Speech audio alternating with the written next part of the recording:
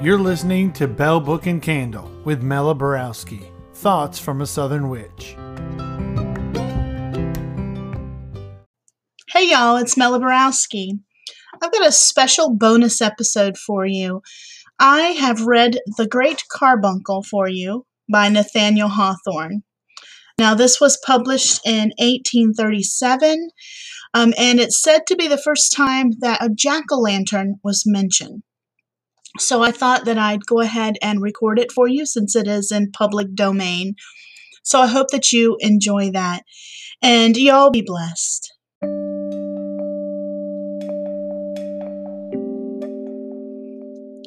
The Great Carbuncle by Nathaniel Hawthorne, a mystery of the White Mountains. At nightfall, once, in the olden time, on the rugged side of one of the Crystal Hills, a party of adventurers were refreshing themselves after a toilsome and fruitless quest for the Great Carbuncle. They had come thither not as friends nor partners in the enterprise, but each, save one youthful pair, impelled by his own selfish and solitary longing for this wondrous gem. Their feeling of brotherhood, however, was strong enough to induce them to contribute a mutual aid in building a rude hut of branches and kindling a great fire of shattered pines that had drifted down the headlong current of the Ammonoosuc, on the lower bank of which they were to pass the night. There was but one of their number, perhaps, who had become so estranged from natural sympathies by the absorbing spell of the pursuit as to acknowledge no satisfaction at the sight of human faces in the remote and solitary region whither they had ascended. A vast extent of wilderness lay between them and the nearest settlement, while scant a mile above their heads was that bleak verge where the hills throw off their shaggy mantle of forest trees and either robe themselves in clouds or tower naked into the sky. The roar of the Ammonoosuc would have been too awful for endurance, if only a solitary man had listened, while the mountain stream talked with the wind. The adventurers, therefore, exchanged hospitable greetings and welcomed one another to the hut, where each man was a host, and all were the guests of the whole company. They spread their individual supplies of food on the flat surface of a rock, and partook of a general repast, at the close of which the sentiment of good fellowship was perceptible among the party, though repressed by the idea that the renewed search for the Great Carbuncle must make them strangers again in the morning. 7 men and 1 young woman, they warmed themselves together at the fire, which extended its bright wall along the whole front of their wigwam. As they observed the various and contrasted figures that made up the assemblage, each man looking like a caricature of himself, in the unsteady light that flickered over him, they came mutually to the conclusion that an odder society had never met in city or wilderness, on mountain or plain. The eldest of the group, a tall, lean, weather-beaten man, some 60 years of age, was clad in the skins of wild animals, whose fashion of dress he did well to imitate, since the deer, the wolf, and the bear had long been his most intimate companions.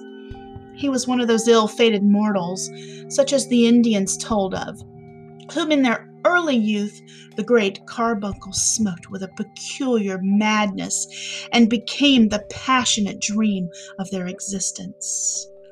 All who visited that region knew him as the Seeker, and by no other name. As none could remember when he first took up the search, there went a fable in the valley of the Saco that for his inordinate lust after the Great Carbuncle that he had been condemned to wander among the mountains till the end of time, still with the same feverish hopes at sunrise, the same despair at eve. Near this miserable seeker sat a little elderly personage, wearing a high-crowned hat shaped somewhat like a crucible. He was from beyond the sea, a Dr. Cacophodel, who had wilted and dried himself into a mummy by continually stooping over charcoal furnaces and inhaling unwholesome fumes during his researches in chemistry and alchemy. It was told of him, whether truly or not, that at the commencement of his studies he had drained his body of all its richest blood and wasted it with other inestimable ingredients in an unsuccessful experiment, and he had never been a well man since. Another of the adventurers was Master Ichabod Pigsnort, a weighty merchant and selectman of Boston, and an elder of the famous Mr. Norton's church. His enemies had a ridiculous story that Master Pigsnort was accustomed to spend a whole hour after prayer time every morning and evening in wallowing naked among an immense quantity of pine tree shillings, which were the earliest silver coinage of Massachusetts. The fourth, whom we shall notice, had no name that his companions knew of, and was chiefly distinguished by a sneer that always contorted his thin visage, and by a prodigious pair of spectacles, which were supposed to deform and discolor the whole face of nature to this gentleman's perception. The fifth adventurer likewise lacked a name, which was the greater pity, as he appeared to be a poet. He was a bright-eyed man, but woefully pined away, which was no more than natural if, as some people affirmed, his ordinary diet was fog, morning mist, and a slice of the densest cloud within his reach, sauced with moonshine whenever he could get it. Certain it is that the poetry which flowed from him had a smack of all these dainties. The sixth of the party was a young man of haughty mien, and sat somewhat apart from the rest, wearing his plumed hat loftily among his elders, while the fire glittered on the rich embroidery of his dress, and gleamed intensely on the jeweled pommel of his sword. This was the Lord de Vere, who, when at home, was said to spend much of his time in the burial vault of his dead progenitors, rummaging their mouldy coffins in search of all the earthly pride and vainglory that was hidden among the bones and dust, so that besides his own share, he had the collected haughtiness of his whole line of ancestry.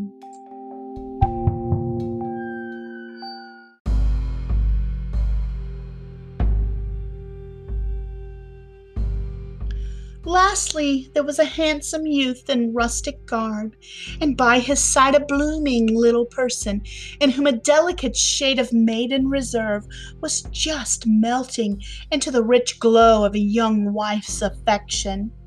Her name was Hannah, and her husband's Matthew, two homely names, yet well enough adapted to the simple pair, who seemed strangely out of place among the whimsical fraternity whose wits had been set agog by the Great Carbuncle.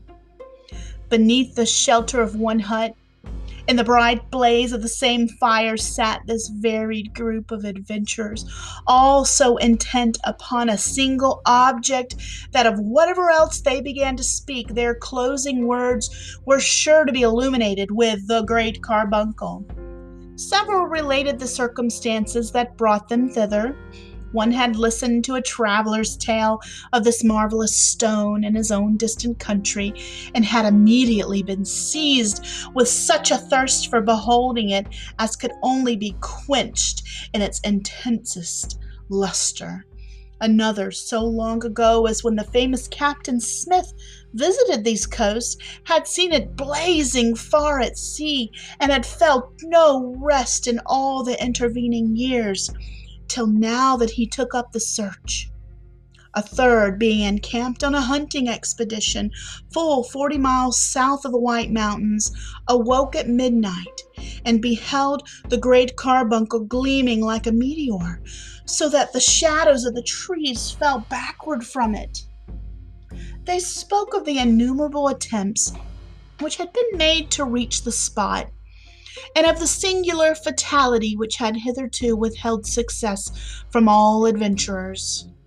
Though it might seem so easy to follow to its source a light that overpowered the moon and almost matched the sun, It was observable that each smiled scornfully at the madness of every other, in anticipating better fortune than the past, yet nourished a scarcely hidden conviction that he would himself be the favored one.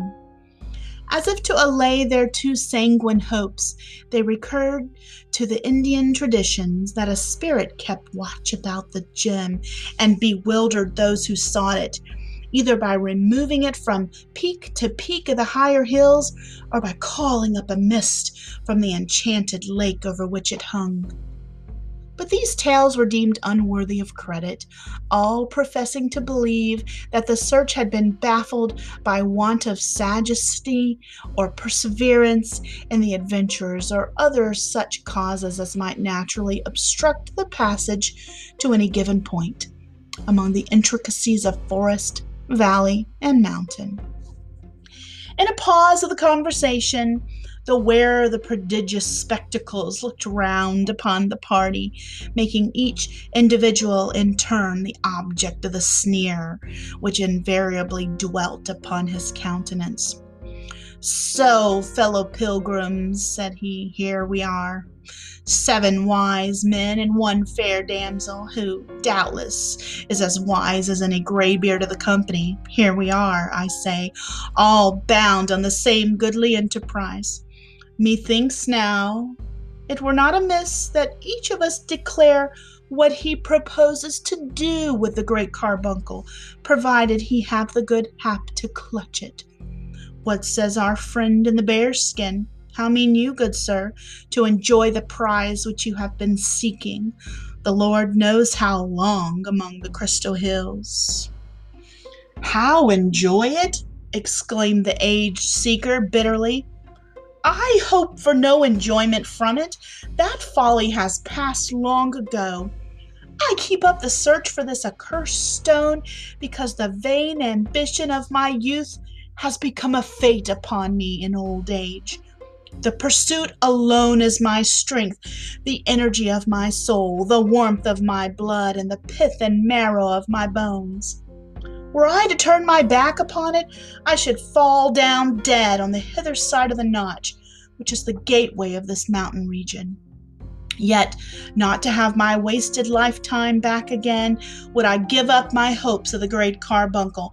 Having found it, I shall bear it to a certain cavern that I wot of, and there, grasping it in my arms, lie down and die, and keep it buried with me forever." "Oh, wretch, regardless of the interests of science," cried Dr. Cacophodel, with philosophic indignation, "thou art not worthy to behold, even from afar off, the luster of this most precious gem that ever was concocted in the laboratory of nature.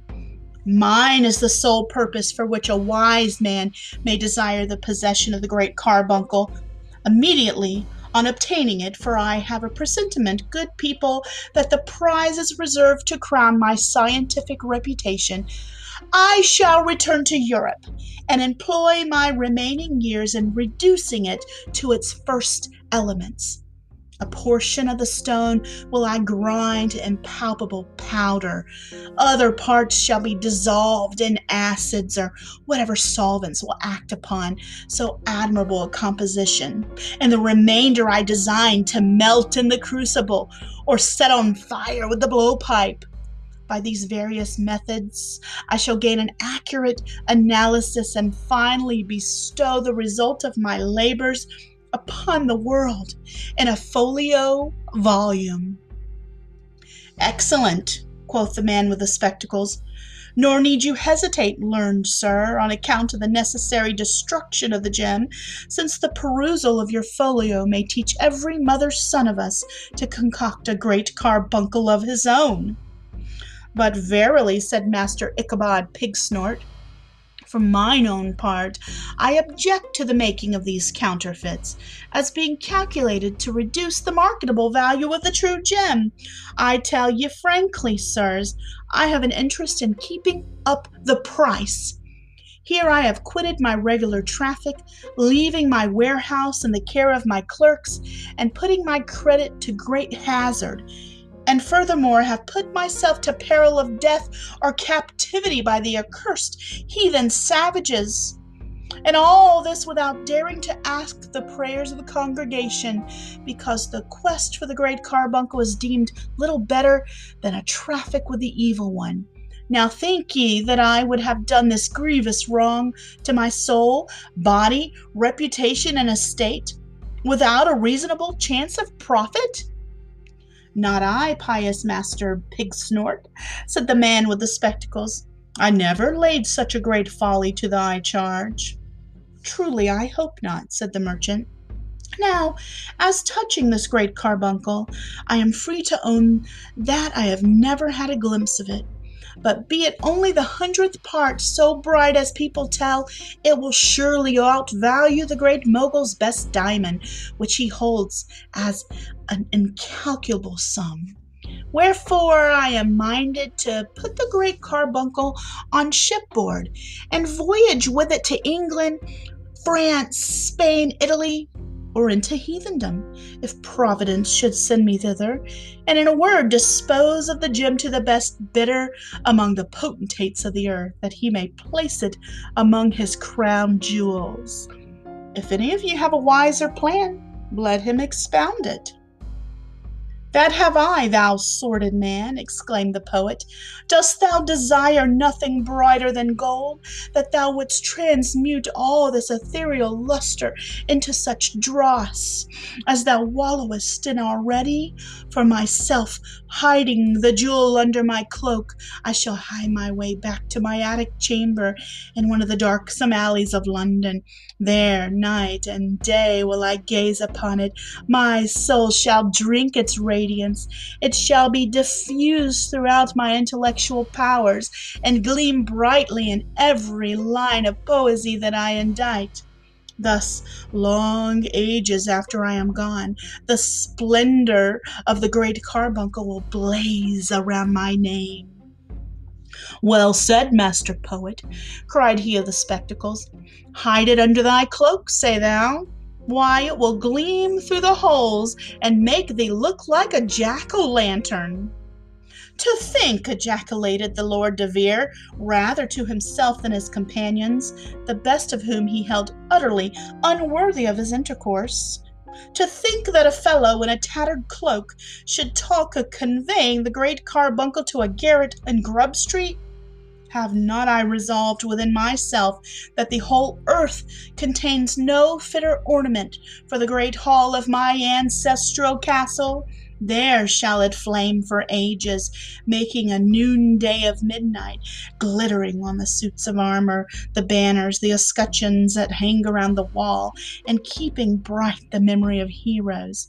Wherefore have all other adventurers sought the prize in vain, but that I might win it, and make it a symbol of the glories of our lofty line. And never on the diadem of the White Mountains did the great carbuncle hold a place half so honored as is reserved for it in the hall of the De Veres. It is a noble thought, said the cynic, with an obsequious sneer. Yet might I presume to say so, the gem would make a rare sepulchral lamp, and would display the glories of your lordship's progenitors more truly in the ancestral vault than in the castle hall. Nay, forsooth, observed Matthew, the young rustic, who sat hand in hand with his bride, the gentleman has bethought himself of a profitable use for this bright stone. Hannah here and I are seeking it for a like purpose. How, fellow, exclaimed his lordship in surprise, what castle hall hast thou to hang it in? No castle, replied Matthew, but as neat a cottage as any within sight of the Crystal Hills. You must know, friends, that Hannah and I, being wedded last week, have taken up the search of the great carbuncle because we shall need its light in the long winter evenings, and it will be such a pretty thing to show the neighbors when they visit us. It will shine through the house so that we may pick up a pin in any corner, and will set all the windows a-glowing as if there were a great fire of pine nuts in the chimney. And then how pleasant when we awake in the night to be able to see one another's faces.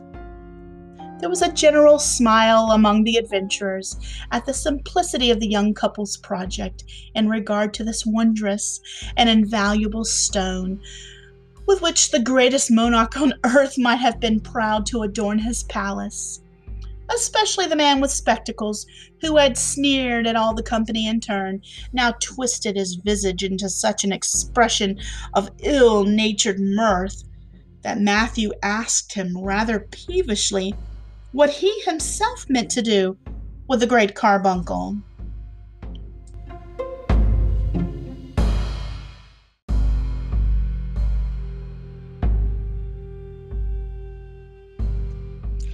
"The great carbuncle," answered the cynic with ineffable scorn. "Why, you blockhead, there is no such thing in rerum natura.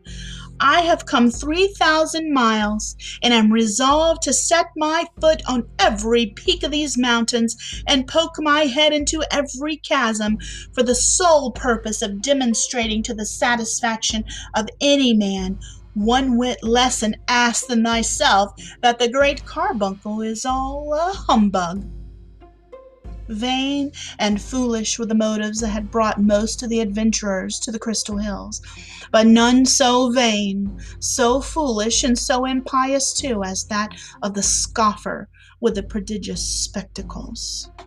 He was one of those wretched and evil men whose yearnings are downward to the darkness instead of heavenward, and who, could they but extinguish the lights which God hath kindled for us, would count the midnight gloom their chiefest glory.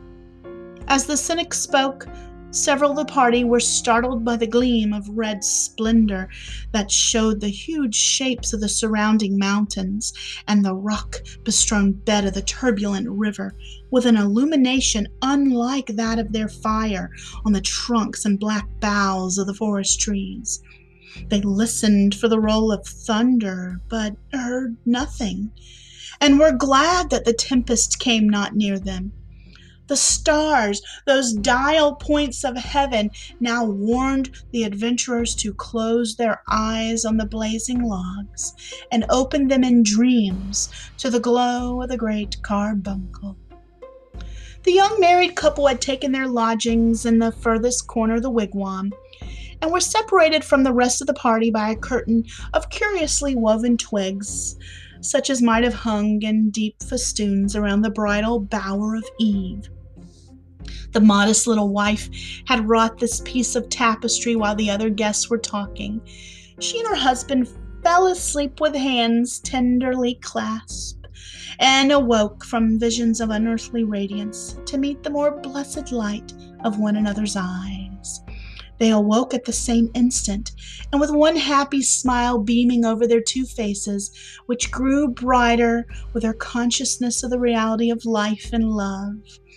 But no sooner did she recollect where they were than the bride peeped through the interstices of the leafy curtain and saw that the outer room of the hut was deserted. "Up, dear Matthew," cried she in haste. "The strange folk are all gone. Up this very minute, or we will lose the great carbuncle." In truth, so little did these poor young people deserve the mighty prize which had lured them thither, that they had slept peacefully all night, until the summits of the hills were glittering with sunshine, while the other adventurers had tossed their limbs in feverish wakefulness, or dreamed of climbing precipices, and set off to realize their dreams with the earliest peep of dawn. But Matthew and Hannah, after their calm rest, were as light as two young deer, and merely stopped to say their prayers, and wash themselves in the cold pool of Amanuensis, and then to taste a morsel of food, ere they turned their faces to the mountain's side. It was a sweet emblem of conjugal affection, as they toiled up the difficult ascent, gathering strength from the mutual aid which they afforded. After several little accidents, such as a torn robe, a lost shoe, and the entanglement of Hannah's hair in a bough, they reached the upper verge of the forest, and were now to pursue a more adventurous course. The innumerable trunks and heavy foliage of the trees had hitherto shut in their thoughts, which now shrank affrighted from the region of wind and cloud and naked rocks and desolate sunshine that rose immeasurably above them. They gazed back at the obscure wilderness which they have traversed, and longed to be buried again in its depths, rather than trust themselves to so vast and visible a solitude. "Shall we go on?" said Matthew, throwing his arm round Hannah's waist, both to protect her and to comfort his heart by drawing her close to it. But the little bride, simple as she was, had a woman's love of jewels, and could not forego the hope of possessing the very brightest in the world, in spite of the perils with which it must be won. "Let us climb a little higher," whispered she, yet tremulously, as she turned her face upward to the lonely sky. "Come then," said Matthew, mustering his manly courage, and drawing her along with him, for she became timid again the moment that he grew bold. And upward, accordingly, went the pilgrims of the Great Carbuncle, now treading upon the tops and thickly interwoven branches of dwarf pines, which by the growth of centuries, though mossy with age, had barely reached 3 feet in altitude. Next they came to masses and fragments of naked rock, heaped confusedly together like a cairn reached by giants in memory of a giant chief. In this bleak realm of upper air, nothing breathed, nothing grew. There was no life but what was centered in their hearts. They had climbed so high that nature herself seemed no longer to keep them company. She lingered beneath them, within the verge of the forest trees, and sent a farewell glance after her children as they strayed where her own green footprints had never been. But soon they were to be hidden from her eye. Densely and dark the mists began to gather below, casting black spots of shadow on the vast landscape, and sailing heavily to one center, as if the loftiest mountain peak had summoned a council of its kindred clouds. Finally, the vapors welded themselves, as it were, into a mass, presenting the appearance of a pavement over which the wanderers might have trodden, but where they would vainly have sought an avenue to the blessed earth which they had lost. And the lovers yearned to behold that green earth again more intensely, alas, than beneath a clouded sky they had ever desired a glimpse of heaven. They even felt it a relief to their desolation when the mists, creeping gradually up the mountain, concealed its lonely peak, and thus annihilated, at least for them, the whole region of visible space. But they drew closer together, with a fond and melancholy gaze, dreading lest the universal cloud should snatch them from each other's sight. Still, perhaps they would have been resolute to climb as far and as high between earth and heaven as they could find foothold, if Hannah's strength had not begun to fail, and with that, her courage also. Her breath grew short. She refused to burden her husband with her weight, but often tottered against his side and recovered herself each time by feebler effort. At last she sank down on one of the rocky steps of the acclivity. "We are lost, dear Matthew," she said mournfully. "We shall never find our way to the earth again, and oh, how happy we might have been in our cottage." "Dear heart, we will yet be happy there," answered Matthew. "Look! In this direction the sunshine penetrates the dismal mist. By its aid I can direct our course to the passage of the Notch. Let us go back, love, and dream no more of the Great Carbuncle." "The sun cannot be yonder," said Hannah, with a despondence. "By this time it must be noon, If there could ever be any sunshine here, it would come from above our heads."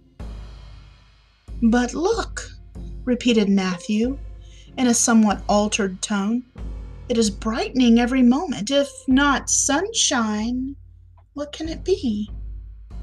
Nor could the young bride any longer deny that a radiance was breaking through the mist and changing its dim hue to a dusky red, which continually grew more vivid as if brilliant particles were interfused with the gloom.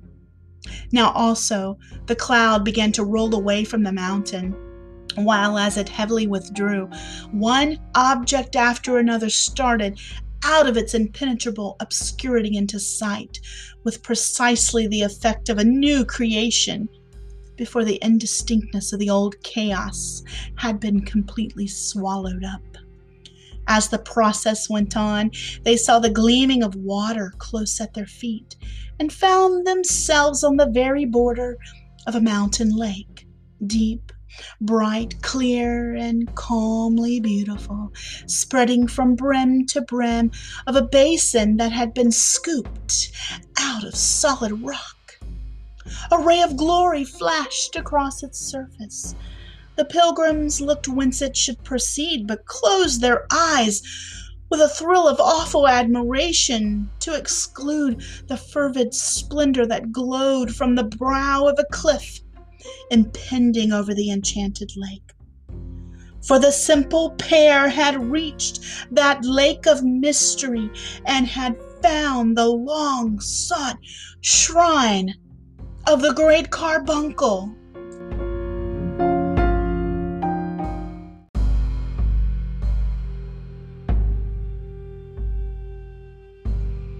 They threw their arms around each other and trembled at their own success, for as the legends of this wondrous gem rushed thick upon their memory, they felt themselves marked out by fate, and the consciousness was fearful. Often, from childhood upward, they had seen it shining like a distant star, and now that star was throwing its intensest luster on their hearts. They seemed to change to one another's eyes, and the red brilliancy that flamed upon their cheeks, while it lent the same fire to the lake, the rocks, and sky, and to the mists which had rolled back before its power. But with their next glance they beheld an object that drew their attention even from the mighty stone. At the base of the cliff, directly beneath the Great Carbuncle, appeared the figure of a man, with his arms extended in the act of climbing, and his face turned upward as if to drink the full gush of splendor. But he stirred not, no more than if changed to marble.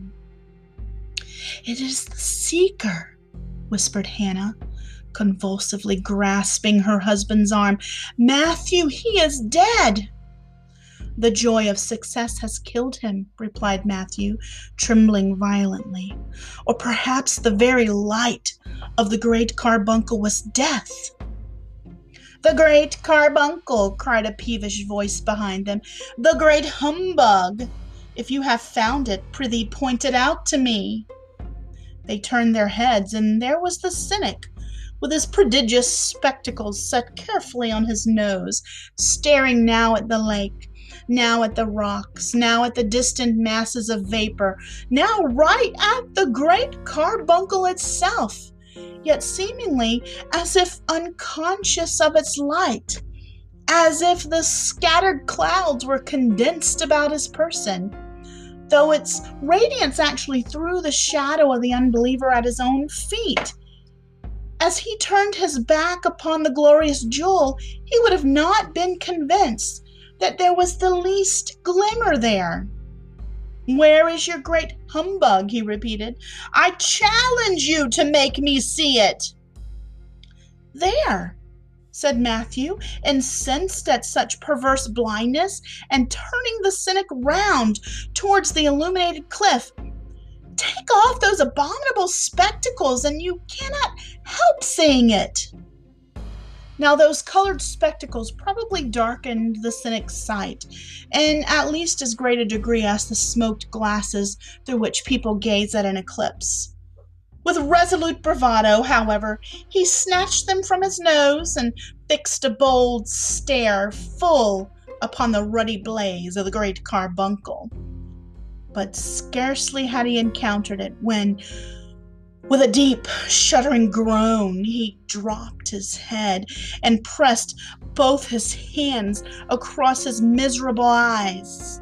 Thenceforth there was, in very truth, no light of the great carbuncle, nor any other light on earth, nor light of heaven itself for the poor cynic. So long accustomed to view all objects through a medium that deprived them of every glimpse of brightness, a single flash of so glorious a phenomenon striking upon his naked vision had blinded him forever. "Matthew," said Hannah, clinging to him, "let us go hence." Matthew saw that she was faint, and kneeling down supported her in his arms, while he threw some of the thrillingly cold water of the enchanted lake upon her face and bosom. It revived her, but could not renovate her courage. "Yes, dearest," cried Matthew, pressing her tremulous form to his breast, "we will go hence and return to our humble cottage. The blessed sunshine and the quiet moonlight shall come through our window. We will kindle the cheerful glow of our hearth at eventide and be happy in its light. But never again will we desire more light than all the world may share with us."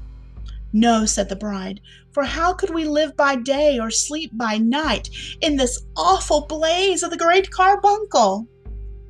Out of the hollow of their hands they drank each a draught from the lake, which presented them its waters uncontaminated by an earthly lip. Then, lending their guidance to the blinded cynic, who uttered not a word and even stifled his groans in his most wretched heart, they began to descend the mountain. Yet, as they left the shore, till then untrodden of the Spirit's Lake, they threw a farewell glance towards the cliff and beheld the vapors gathering in dense volumes, through which the gem burned duskily. As touching the other pilgrims of the great carbuncle, the legend goes on to tell that the worshipful Master Ichabod Pigsnort soon gave up the quest as a desperate speculation, and wisely resolved to betake himself again to his warehouse near the town dock in Boston. But as he passed through the notch of the mountains, a war party of Indians captured our unlucky merchant and carried him to Montreal, there holding him in bondage till, by the payment of a heavy ransom, he had woefully subtracted from his hoard of pine tree shillings. By his long absence, moreover, his affairs had become so disordered that for the rest of his life, instead of wallowing in silver, he had seldom a sixpence worth of copper. Dr. Quetzalcoatl, the alchemist, returned to his laboratory with a prodigious fragment of granite, which he ground to powder, dissolved in acids, melted in the crucible, and burnt with the blowpipe, and published the result of his experiments in one of the heaviest folios of the day. And for all these purposes, the gem itself could not have answered better than the granite. The poet, by a somewhat similar mistake, made prize of a great piece of ice which he had found in a sunless chasm of the mountains, and swore that it corresponded in all points with his idea of the great carbuncle. The critics say that if his poetry lacked the splendor of the gem, it retained all the coldness of the ice. The Lord de Vere went back to his ancestral hall, where he contented himself with a wax-lighted chandelier, and filled in due course of time another coffin in the ancestral vault. As the funeral torches gleamed within that dark receptacle, there was no need of the great carbuncle to show the vanity of earthly pomp.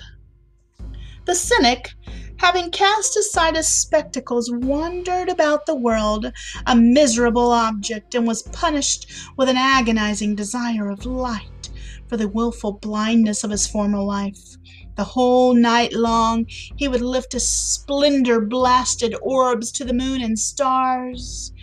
He turned his face eastward at sunrise as duly as a Persian idolater. He made a pilgrimage to Rome to witness the magnificent illumination of St. Peter's Church, and finally perished in the great fire of London, into the midst of which he had thrust himself with the desperate idea of catching one feeble ray from the blaze that was kindling earth and heaven. Matthew and his bride spent many peaceful years and were fond of retelling the legend of the Great Carbuncle. The tale, however, towards the close of their lengthened lives, did not meet with the full credence that had been accorded to by those who remembered the ancient luster of the gem. For it is affirmed that from the hour when two mortals had shown themselves so simply wise as to reject a jewel which would have dimmed all earthly things, its splendor waned. When other pilgrims reached the cliff, they found only an opaque stone with particles of mica glittering on its surface. There's also a tradition that as the youthful pair departed, the gem was loosened from the forehead of the cliff and fell into the enchanted lake, and that at noontide the seeker's form may still be seen to bend over its quenchless gleam. Some few believe that this inestimable stone is blazing as of old, and say they have caught its radiance like a flash of summer lightning far down the valley of the Saco.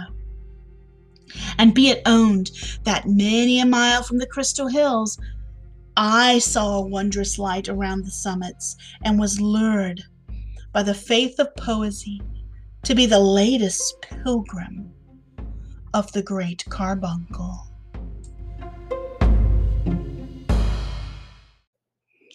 Hey y'all, for many years now I've been leading ghost tours in the Columbia, South Carolina area at a local museum.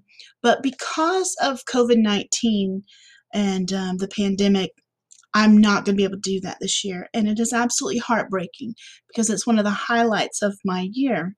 So I've decided that on my Facebook page for Bell Book and Candle, that once a week, starting on October 1st, every Thursday night at 9 p.m. Eastern, I'm going to be going on live and telling Southern ghost stories.